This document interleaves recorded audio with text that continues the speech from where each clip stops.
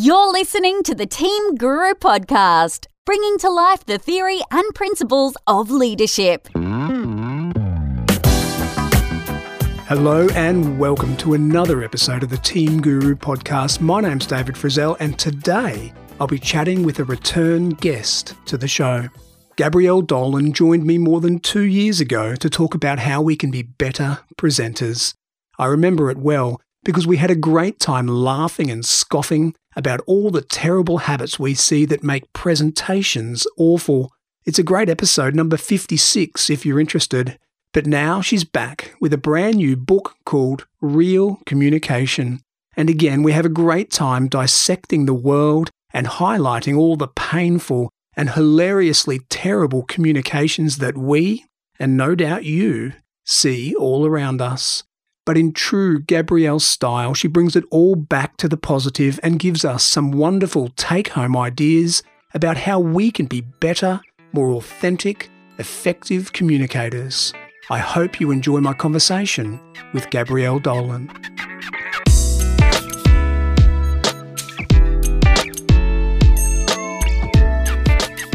Gabrielle Dolan, welcome back to the Team Guru Podcast. Thanks, David. It's good to be back. Well, don't pretend you remember, Gabrielle. We were just talking before I hit record and you said you only had a fuzzy memory, and it was only when my email address came up in your inbox when you did a search that you remembered you were on my show at all. Do you have any idea how much that hurts me? Oh, I'm sorry, but when you reminded me we had a good laugh doing the last podcast, I do recall that now. But yes, I do a fair few podcasts, so that's a pathetic excuse. So do I. Yes, now, I know. when your name popped up, on the list of options of people to have on my podcast, I thought, fabulous. I've only just had Gabrielle on my podcast, and I wanted to go back and listen to do a bit of prep for this one. And it was actually over 2 years ago, can you believe? Yeah, and that's right. It was, I think, the release of my last book, Stories for Work, which I think that was like about March 2017 or something. There we go. Time flies. So if you're interested, the first episode I had with Gabrielle was all about storytelling, and it was back in episode 56. We are now well over episode 100, Gabrielle. So I've doubled my experience since I spoke to you last time. Now, look, what we're going to do today in this episode, your new book is all about real communication, authentic leadership, great stuff. It's right in the sweet spot for this podcast. And I want to get out of you your top 5 tips for being a real, authentic communicator and leader. And that's where we're going to get to as we work through this episode. But one thing I really like doing is when we've got a solution to something, or when my guest has these fabulous ideas to solve problems, I love raking over the coals of the problem itself. So let's talk about what you describe in your book as the embedded distrust that we're used to in society when it comes to leadership and communication. We did the same thing for storytelling last time, and I know you don't remember because I wasn't special to you, but I remember. And we spent a good 5 or 10 minutes absolutely lashing PowerPoint and the hurt that puts on good presenters and good presentations, the fact that it limits us and restricts us. And I was always waiting for a letter from Microsoft, a cease and desist type letter. We really did cane it. But let's do the same for leadership and authentic communication. Gabrielle, tell me, what do you see in society that motivates you to write a book like this and think and speak about this topic? Well, it's probably, you're right, when we spent 5 or 10 minutes just, bagging PowerPoint, I think we could easily do the same on bagging the jargon, so corporate jargon, and our complete addiction and overuse of acronyms. It's just, I'm just seeing it more and more, and it probably is one of the reasons, not the main reason I wrote the book, but it's certainly contributing why we need real communication now. It's just the way we speak in business with jargon and acronyms. If we spoke in any other aspect of our life that way, we would just call it out for how ridiculous it is. But it's just become the default and the accepted way of communicating, and it's not real. It's just not real. In defense of acronyms, and I share your pain, I just want to play devil's advocate for a minute, because in organizations or teams where everyone is clued in, everyone knows, there's some really commonly used acronyms that everyone's onto, they can save a lot of time. They're And they're almost a tribal language. You kind of feel part of the group when you know these acronyms. It's a shorthand way to have complex conversations, to describe things that we all know in a couple of letters. That's the good side of acronyms. So first of all, am I right? Does it serve that purpose? And if so, what then is the bad side, and when do we cross over? Yeah, and look, you're right. There's, I use acronyms, and as I'm sure you do, and nearly everyone would use some form of acronyms in the way they communicate. And you're right, it can become a really efficient way to communicate if everyone understands what we mean by the acronym. I mean, I started my career in technology, and, when ATMs and PIN, personal identification numbers was pretty new. But now, no one would say an automatic teller machine or a personal identification number. We would just say ATM or PIN. And to the point where most people probably don't necessarily know what that acronym means, but they know what it is. And because you see a lot of people say ATM machine and PIN number, and PIN number, so they don't know what it means.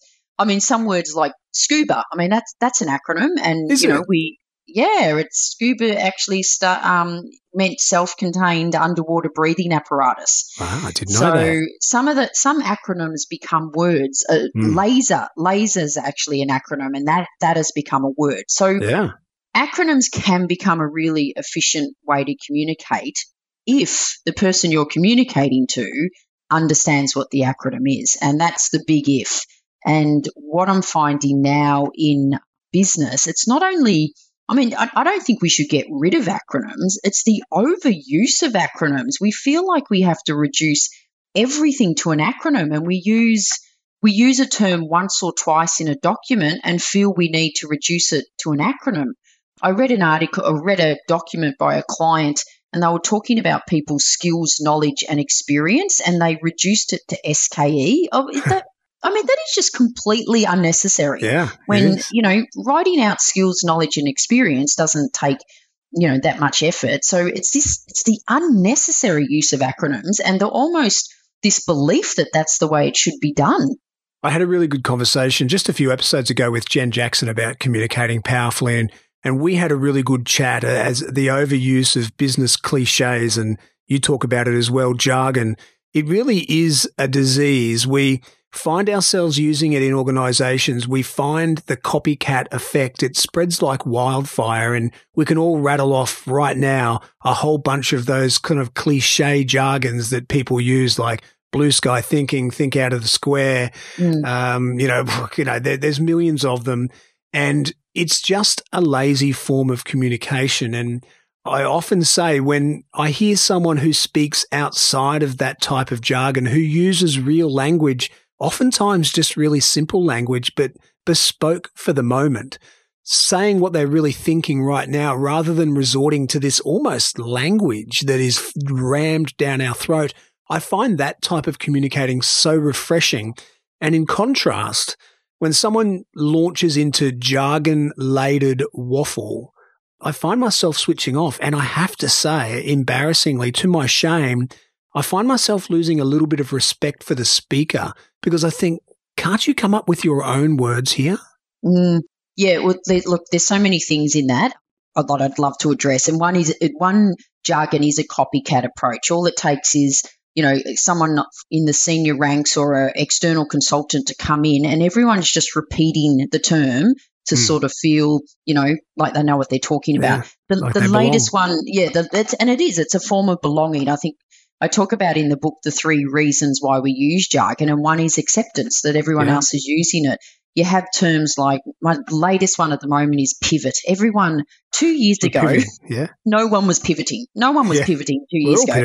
And now everyone's pivoting. And it's, and we're just using this word pivot all the time instead of changing. But you're right. There's a couple of things that the research shows that when people are using so much jargon, we actually tend to, you said lose respect, and it is that. We tend to lose a bit of trust because we think they're actually hiding something. Yeah. And research goes to show that, that's another reason why we use jargon, when we actually want to avoid saying what's real. You see this all the time, when companies announce restructures and there'll be job losses, and they'll talk about downsizing or right sizing. Yeah. I quote in the book, this example came up about a week before we were about to go to print, so I madly included it.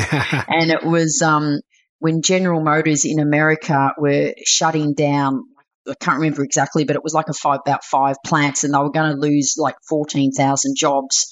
And the CEO came out and referred to that as reallocating. They were reallocating. It was just we're reallocating you to the unemployment queue. Yeah, it's exactly. a reallocation. Exactly. So congratulations, you have been reallocated. Yeah. So there is this mistrust. Like, people are thinking, are you trying to hide something? And like you said, you hear people speak and they're rolling out, cliches, and you're thinking, can you just explain it in real words? Because people actually connect and engage with real words. I used to work with a guy, this was years and years and years ago. He used to talk about executional excellence all the time. Yeah. And to me, whenever he said executional excellence, I sort of just thought that he'd killed something, but did it really well. And I kept asking him, what do you mean by that? And he would still use jargon. And after a few attempts, he sort of said, what it means is once we decide to do something, let's just bloody well make sure we do it right. And it was like, why don't we say that? Because as you said, I can relate to that. You can relate to that. Yeah. We don't relate to executional excellence. It is crazy. Look, and some of that is just good old-fashioned euphemism, not being willing to say what we really mean because it's a hard message. Mm-hmm. But some of it is much less impressive than that. Euphemisms are not impressive to start with because they suggest a lack of courage, a lack of clarity of thought, a lack of commitment to the message. But worse than euphemisms, it's trying to be misleading, or it's trying to sound smarter or more advanced in your thinking than you really are. And as I've said before, I unashamedly lose respect for that when I hear it.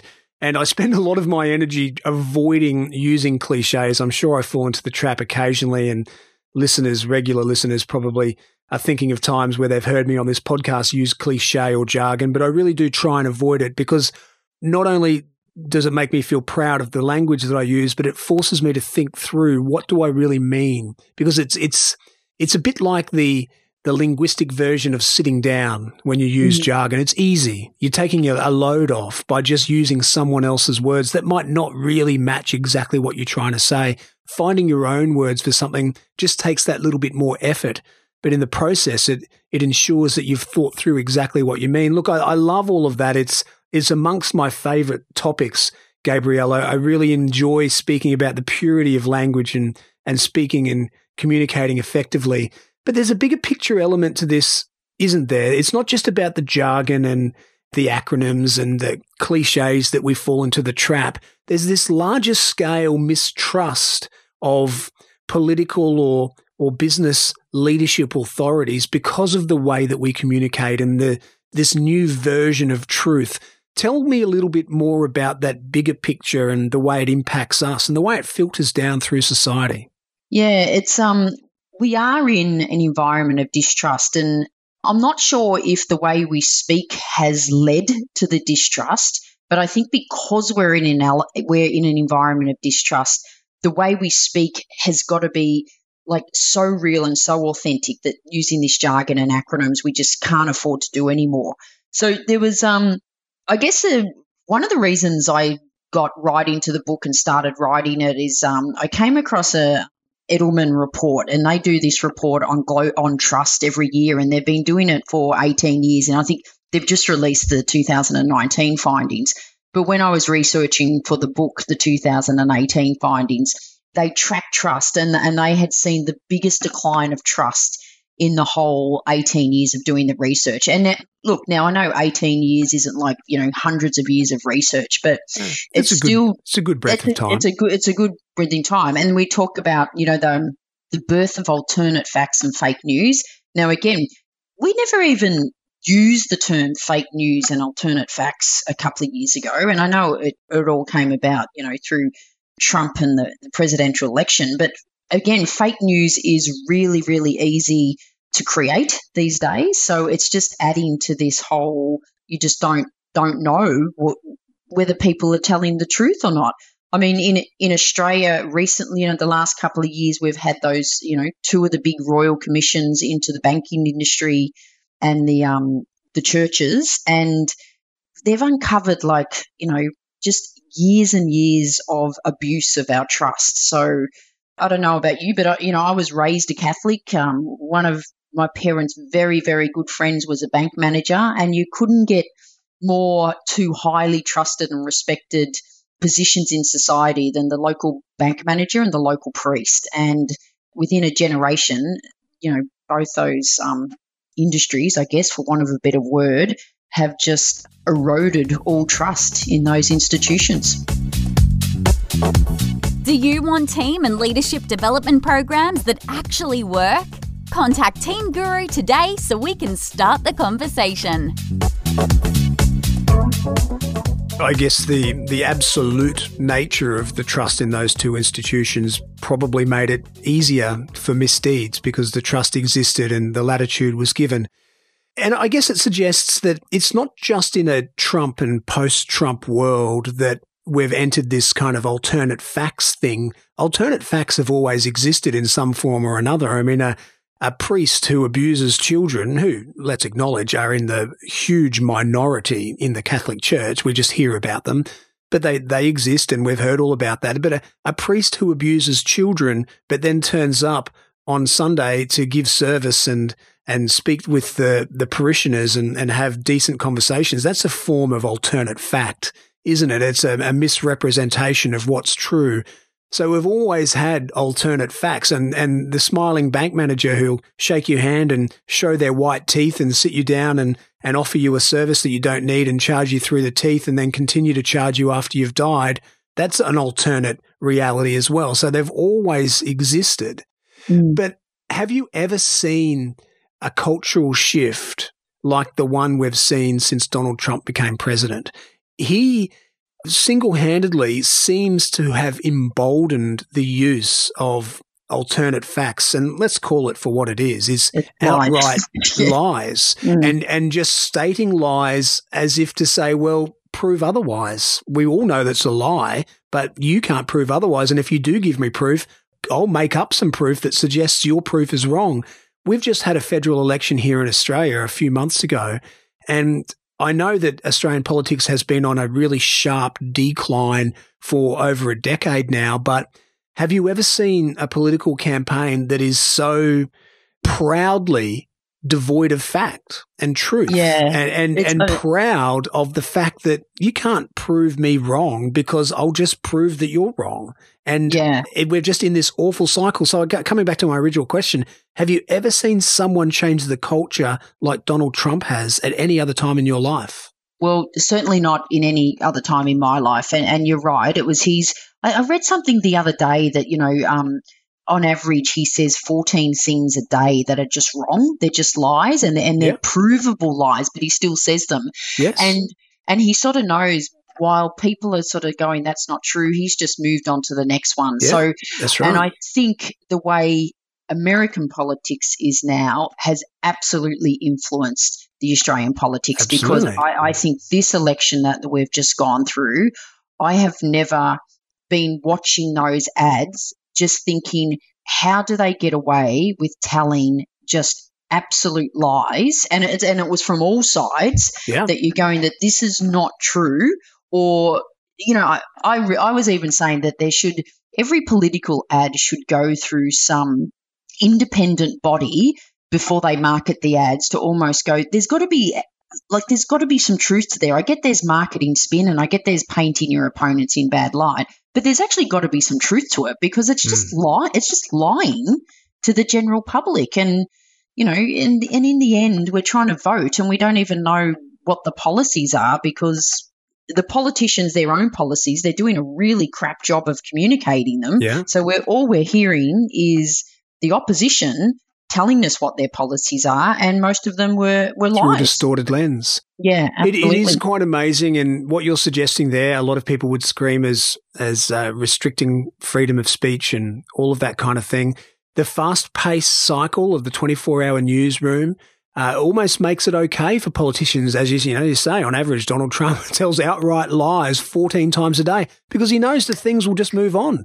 And his lies yesterday will become fish and chip wrapper tomorrow, and no one will remember. And it just suits him at that moment in that narrative that he's telling right there and then.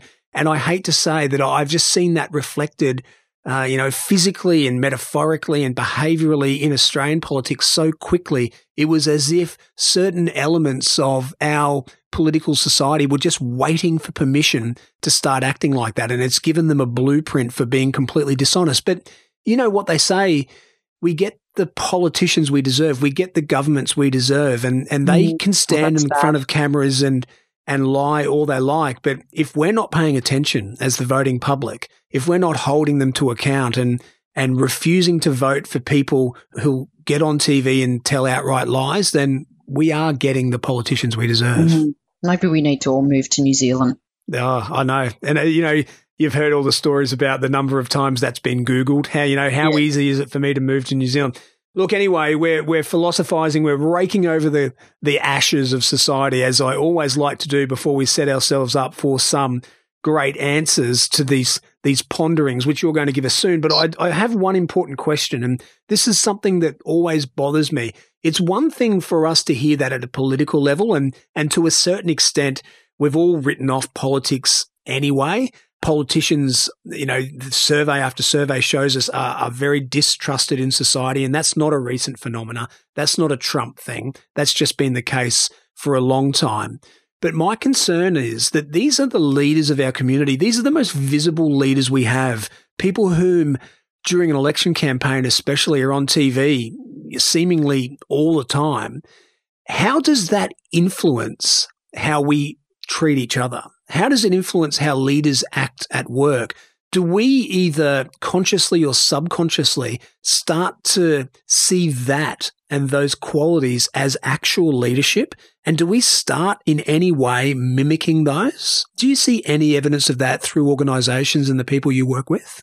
I think the sad thing is that we probably do. It's, that old saying, you can't be what you can't see. So, if you can't see someone rise to the top of leadership, being respectful to their opponents and respectful to people and listening and not lying, then you'll think, well, you can't get to the top if you don't do that. Yeah. I know we just spoke about New Zealand and the likes of Jacinda Ardern show us that it is possible. Yeah. But I think, it's sort of like, why they crack down really hard on, at AFL and the rugby with sporting heroes, because they know that those people at the top of their game influence people at the ground roots. And I don't see that being any different from a leadership perspective. So if all we see is dishonesty, aggressive leadership and inauthentic leadership and lying and bullying, that'll become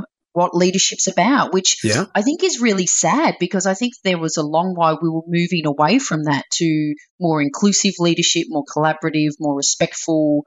And I hope this election was just a little bit of a blimp and it doesn't impact the way that we all lead, whether it's in politics or business. Yeah, we've made an ugly about turn. If your analysis was that society was moving to a kinder, more gentler kind of way of engaging with each other, we've made a pretty sharp turn, because things have gotten ugly nationally and internationally as well. You speak of Jacinda Ardern and what a breath of fresh air she was or is.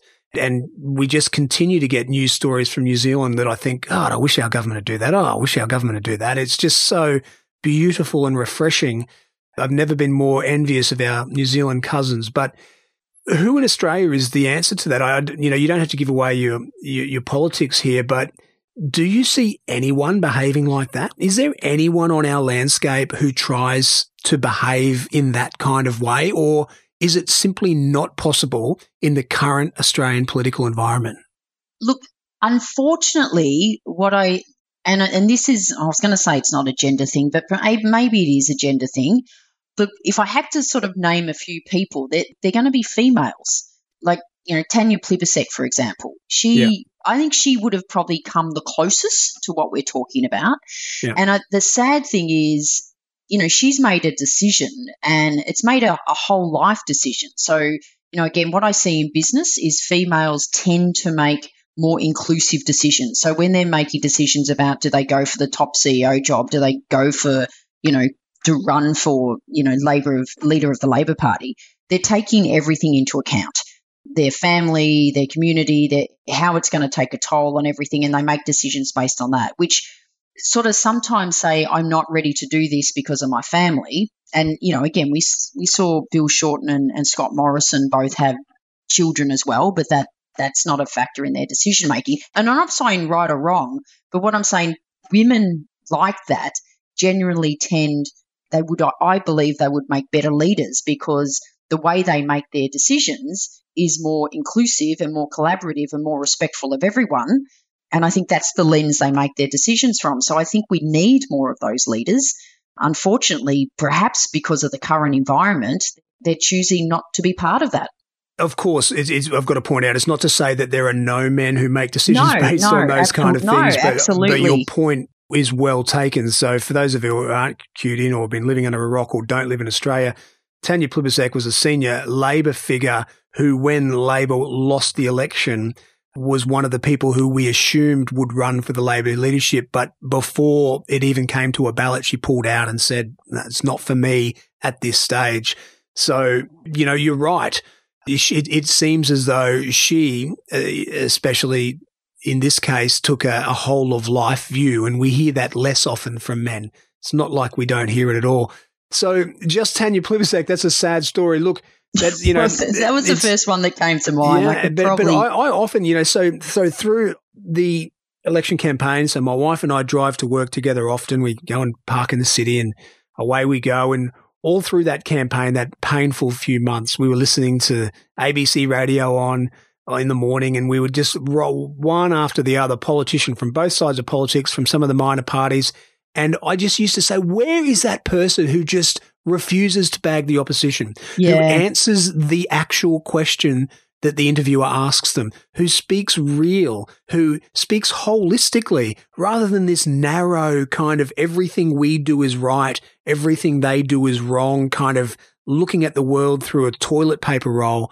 I was longing for that person. And I have to say, I know what you mean about Tanya Plibersek, but even the best of those that we have, they do get caught up in that friend-enemy mentality when it comes to the sharp end of a political cycle. So I just am waiting for that person to arise in Australia and be above all that rubbish, to not be someone who delves into mistruth or cherry-picking facts, who is willing to educate and inform the public, to speak holistically about issues and bring us along for the ride. That's the person I long for. But, one thing that scares me is after the last election is maybe Australia's not ready for it. Maybe Australia doesn't listen to that kind of thing. Maybe Australians can only be communicated to in aggressive 5-second sound bites. Or maybe that's what's only put to the media. So that's maybe, you could hear someone speak for an hour and they might be speaking well and answering making questions, and there's that 5-second soundbite that the media pick up on, and that's, as an audience, that's what we hear. Perhaps there's a bit about that going on too. All right, let's get to the good stuff now. We have diagnosed Australia as dying. That's sad. That's a bit sad. Let's hope that there is some life support and there's some medication that can cure us at some point in the future. I can't see it yet, but it will come. Better days ahead. Now let's talk about your top 5. Yeah, when we talk mind you, we were only talking about politicians then, so so it's not all doom and gloom. There's not, but it is on my mind at the moment, given what we've been through recently. Now listen, real communication, authentic leadership. I know how important it is. I know how important it is that I stand out as a beacon of authenticity and quality in a sea of, at best, mediocrity, at worst, cynical negativity. How do I do that? What are your top 5, Gabrielle? Oh, my top 5 that can probably pick up both real communication and authentic leadership. I think the first 2 I'm going to cover quickly because I think we've spent a lot of time on, and that is, one, using less jargon. So we've just talked about when we use jargon, we're potentially disconnecting and isolating people. We're being a little bit lazy because we're just, using those words. So having the courage to actually use real words. And when I say the courage, sometimes people think it's dumbing things down, but it's actually helping people understand it, which is pretty smart and not dumb. So I'd say the first one is use less jargon. And the other one that we've talked about, the second one, is just the unnecessary use of acronyms. So again, at a bare minimum, acronyms can lead to miscommunication because for every acronym there's multiple variations of acronyms. So it's just, we think we're using acronyms to be efficient with our communication, but it's actually been less efficient, and because it leads to miscommunication. The other thing too, I think it's actually been really lazy because we're putting all the onus on the other person to do the interpretation. So, you talk about things like SME, and now that's going to mean subject matter expert or small to medium enterprise. And even if we sort of know what it means, the other person has to do all the interpretation. They have to do all the work. Nearly every company I work for says, yes, we've solved that problem because we have an acronym database. It was like, that does not solve the problem. Just reducing the amount of acronyms you use will solve the problem because, again, in that database, you've probably got, you will have SME, subject matter expert, and you'll have SME, small to medium enterprise, and you'll probably have SME for something else. So it's not solving the problem, just creating a list of it. It's just creating a list. And I've got no doubt that database is called ADB, acronym database or something. Of course it is. I was doing some research the other day, and this happened way too late for me to put in my book, but it was a really interesting thing that the widespread of acronyms came about during World War II. So the word acronym itself only entered the dictionary in 1943. Wow. Because the widespread use of acronyms happened in the World War to make it more difficult for the enemy when they intercepted the message to understand what it meant. So we're actually using something that was designed to be hard to understand. Yeah. Let's think about that genius for a second, that we are using a default language that was used, specifically designed to make communication harder.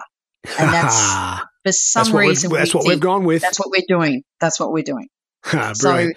So yes, less jargon and unnecessary use of acronyms. So the third tip I could give, and I think this lends itself to both real communication and authentic leadership, is the use of storytelling. I mean, like you said at the start, I spoke to you 2 years ago on Stories for Work. I think when people can share personal stories, it not only helps your listener to understand the message better, so to actually understand what you're talking about, but it actually humanizes you. It makes you real. The really good people that share stories in business, they show vulnerability, they show humility. A lot of their stories are about when they didn't get it right and the things they did wrong and the lesson they learned from that. So I think having the skill and the courage to share personal stories to get your business message can be really, really effective when you're trying to step into real communication and authentic leadership. And I mean, I've been teaching leaders for 14 years how to share stories, so it's an absolute passion of mine. So I may be slightly biased, but I think it's just critical for people to use stories in business. Look, I don't think this is about your bias at all. I agree. It's a powerful concept. And I've done, I think, at least two episodes on storytelling, one with you and one much earlier with Sean Callahan, both fabulous episodes. And since then, I've been really tuned into it. And I notice I often in my workshops, my leadership workshops, I get people to do presentations and, delve into certain concepts and stand in front of a group and present it. And I notice that when people are presenting content and they're trying to give people some kind of insight to dry theories and models, people are kind of interested. Oh, yeah, I haven't heard that before. But as soon as someone gives that cue that says I'm about to tell a story, you can feel the room just sort of lean forward and want to hear where this all goes. When someone gives that cue, like when we're a kid, we know the cue is once upon a time. But as adults, we know the cues. There are cues like when I was working as a teacher or at the beginning of my career when I was, you know that person is about to start telling a story. Absolutely. And immediately you can feel it. And I'm really tuned into it now because of the conversation we've had. When you're tuned into it, you can feel the energy and the interest lift in a room. But I'll give you some insight. I don't know whether I shared this in our first conversation. From a presenter's point of view who's not a storytelling expert, it actually takes a bit of courage to tell a story. Even though I know rationally that the audience is going to be really interested, it's actually hard to you kind of give yourself permission to tell the full story. When I first started doing it consciously as a presenter, I used to do it thinking, yeah, this is the right thing to do, but I would rush through it because I just didn't feel comfortable sort of taking up that space and time about me, not really trusting that it was the best way to get the message across. Over time, of course, I've relaxed a little bit and I indulge a bit more with the story. But at the beginning, I used to find myself rushing through it because I wasn't really comfortable. But we all know from an audience perspective, when someone starts telling a story, our interest level goes through the roof.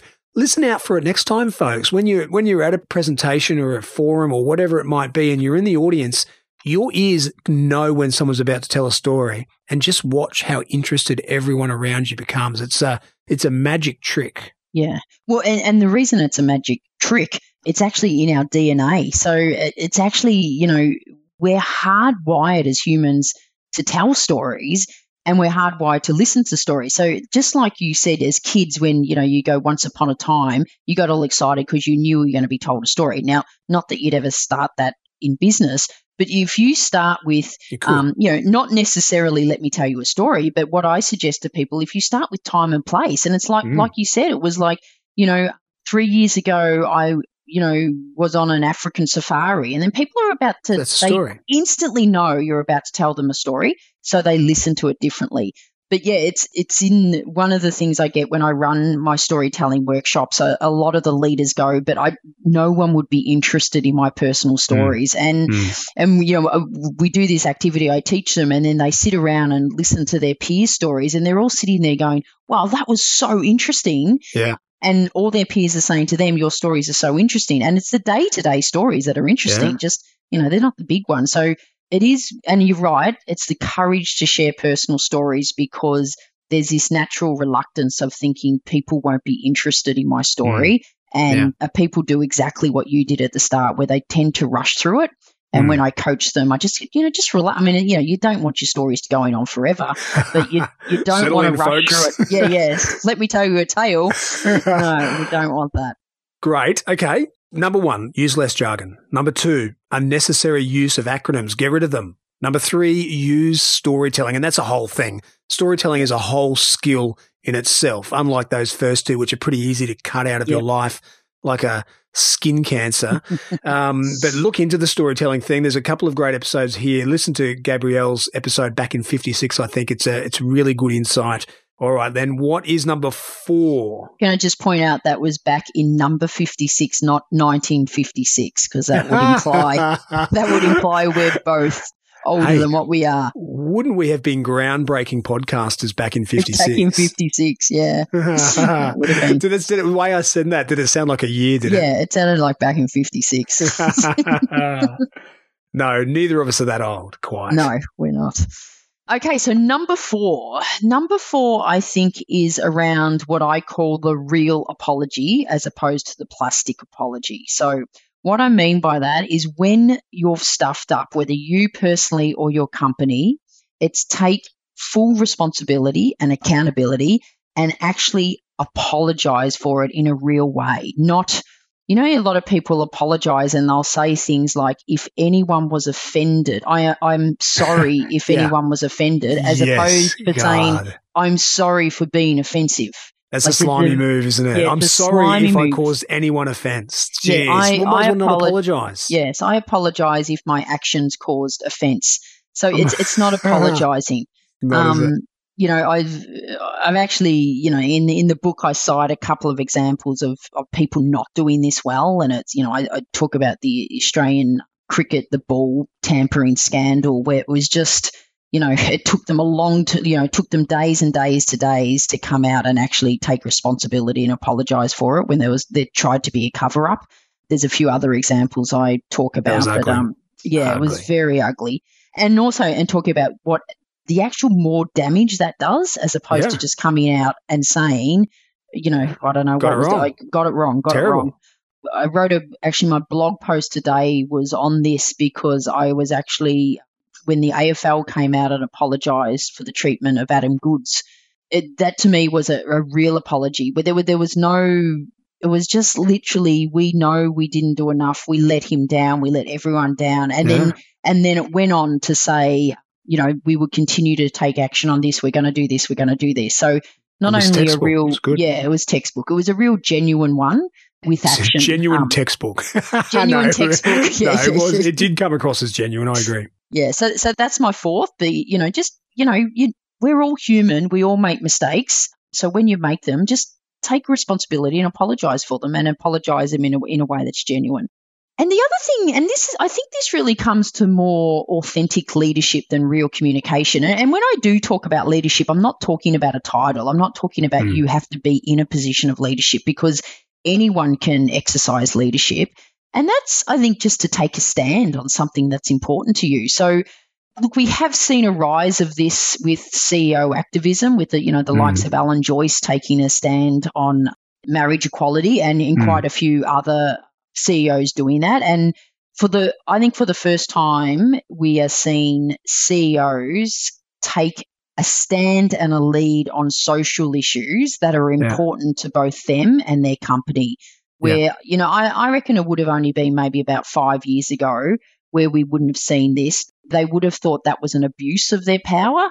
And now I think they're seeing it, well, I have got power and I'm going to use it for good. So, like I said, you don't have to be in a position of authority. I was going to say, do I have to wait till I'm a CEO before I can do this? No, you just don't. You just, if something's really passionate about it, just take a lead. Like in this, again, I talk about in my book, my daughter's really passionate about the environment, and she spent days making this little turtle, and she stuck a straw up its nose, and she wanted to then, she took it to school and put it in the canteen to raise awareness about the use of plastic straws. So it doesn't have to, it doesn't have to be these big grand things, but you can exercise leadership regardless of what position you're in most of the time.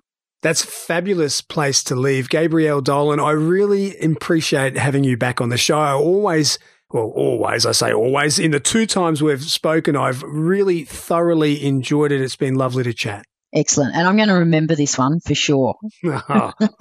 I'm so flattered. Thank you. Thanks, David.